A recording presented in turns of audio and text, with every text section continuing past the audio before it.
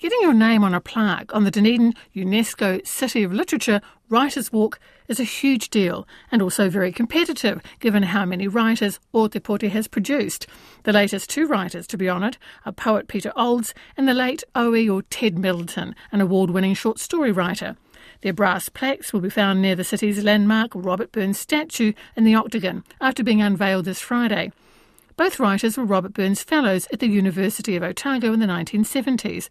But while the city was already home to Peter, Ted stayed on after his residency ended. He died in 2010. I spoke to Roger Hickin, who was Peter Olds' longtime friend and publisher, and to Ted Middleton's widow, poet Cynthia Greensill.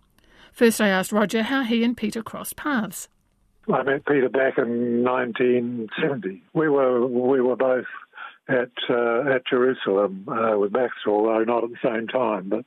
And then when Peter came back to Dunedin from up north, we drank in the same corner at the Captain Cook Hotel with Honi Tufari and a few others. Yeah. And then I didn't see Peter. When I moved up to Christchurch in 1973, I didn't see Peter for quite a number of years until about somewhere between 15 and 20 years ago. We met up again, and he published a broadsheet for me. He was running a little thing called the Broadsheet Company. He published some of my poems, and then I published some of his, and I've been publishing him ever since. Yeah, he was part of a whole thing that was happening around that time in the early 70s, with Caveman Press, which he helped set up with Trevor Reeves, and they were publishing people like Charles Bukowski and William Wantling from the United States. So there was an influence coming in, there, and then of course the influence of the earlier beats from the 60s. Peter is a sort of quintessentially a beat poet, I suppose. But I think it was all part of a mixture that was, a culture that was happening then. And I think maybe Peter's example has influenced people, other poets, as much as his own poetry. His sort of quiet, unassuming dedication to his work, almost monastic dedication, I should say. Yeah. Cynthia, I'll bring you in here. We're just thinking about the 1970s. It was Ted came to Dunedin to take up the Robert Burns Fellowship at the university. So he was one of the drinkers of the Cook, and as was I on occasion. And it was a very exciting and interesting time, for writers and for other creative people too. We meet here. Yes, he came to Dunedin and just fell in love with Dunedin and with Otago and its hinterland. And he had good friends here who took him out walking on the hills around Dunedin and various parts of Otago. And in fact, the little excerpt that we've put on the plaque is from notes that he wrote after a walk up in the hills. He used to go with Charles Brash and Professor John Child very often, and he just loved Otago, and he found it such a congenial place for somebody who was trying to write. It was full of creative people of all sorts. He just thrived really in the atmosphere here. He didn't actually write a lot about Dunedin. His stories date really, a lot of the stories are about earlier times. He was nearly 50 when he came to Dunedin, and he'd already written a lot about his travels overseas, about the working people that he had been with. He was never well off, and he was always forced to take on often manual labouring jobs in order to make ends meet and to support his young family then. So a lot of his stories are about working people, about Pacifica people, about Māori.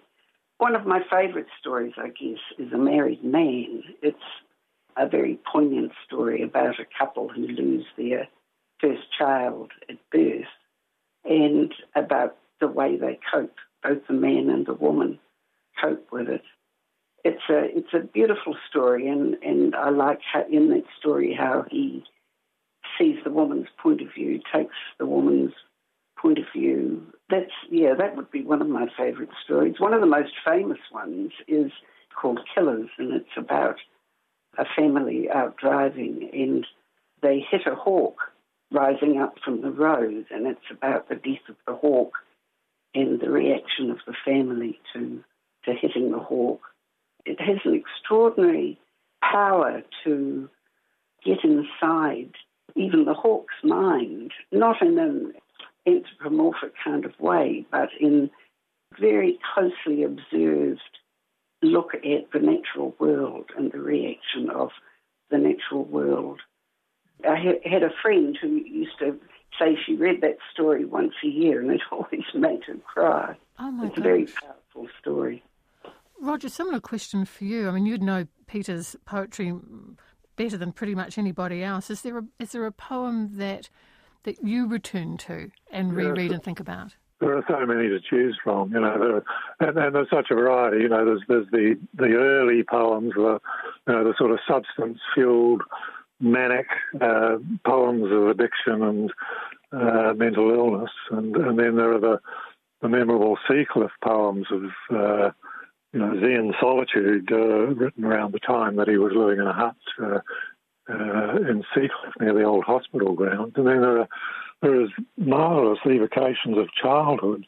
I think one of the best ones of the childhood poems is a poem called Black Bees, which is about when he was very little and going out with his father when they were living in Oxford and North Canterbury. His father kept bees, and it's a poem about a hot day and a little boy who's left in the car and told not to get out while his father goes and tends to the beehive.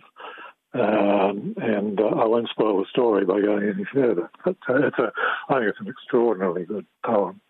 But there are lots of Dunedin poems that are wonderful too. Peter was a familiar sight around town for a long time with his backpack and his floppy hat and his notebook and his camera. And many of his Dunedin poems are stories of his walks. Street after Salt Wind Street, as he has it in one poem. Stories of what goes on in the streets, portraits of his friends and acquaintances, especially among the marginalised members of the community. It was David Eggleton who once described Peter as the laureate of the marginalised, which we've used on the plaque, along with a quote from Peter, a poem called The Dragon Cafe, and he writes, "This is where I came to write my songs when they first twitched in the mind." Yeah. Yeah, his phrasing is just beautiful. Cynthia, given how much Ted loved the city, as you say, when he came here, just instantly fell in love with it, this recognition from the city to Ted, would it have meant a great deal to him, do you think? Oh, yes, I think so. And it's very appropriate that the plaque has been placed right close to several of his old friends, Ruth Dallas, Dan Davin, Charles Brash. Their plaques are just nearby. And I feel I know he would be very pleased to think that he was in such excellent company. Oh, it's lovely. Same question for you, Roger. What does this mean to Peter? Oh, I think it means a lot. Peter's 77 and he's quite unwell at the moment. In fact, he's just gone into a home and at present he's actually in hospital. So we've got our fingers crossed that he's going to be able to make it on Friday. But, I think, his plaque for Peter is long overdue because he really is Dunedin's unofficial poet laureate. He's written more about Dunedin than which he once called a city of psychiatric clinics, pubs and bookstores. He's written more about Dunedin than any other writer, really. And if anybody deserves a plaque, I think Peter does. And again, the placement was everything. Because of his closeness to James K. Baxter, I asked for the plaque to be placed, if possible, where there was a perfect spot. Behind Robbie Burns, there's James K. Baxter. Behind James K. Baxter is Peter Olds. Oh. Cynthia mentioned the selection of the words for the plaque for Ted's plaque. What about for Peter? Again, such a large body of work. So I think the choice of words is incredibly important. So what will we see on Peter's plaque? Write my songs when they first twitched in the mind. Peter's written quite a lot of poems actually situated in the Octagon, but it was difficult to find a quote that really did the trick, and eventually we settled on that one, which is a nice sort of biographical tang to it. Yeah.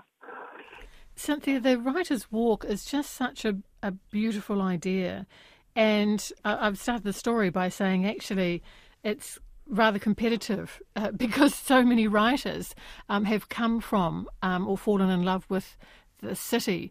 But it is an extraordinary experience to be able to walk and to read the plaques and to remember what a extraordinary city Dunedin is for the writers and lovers of literature, which is why it's a UNESCO City of Literature.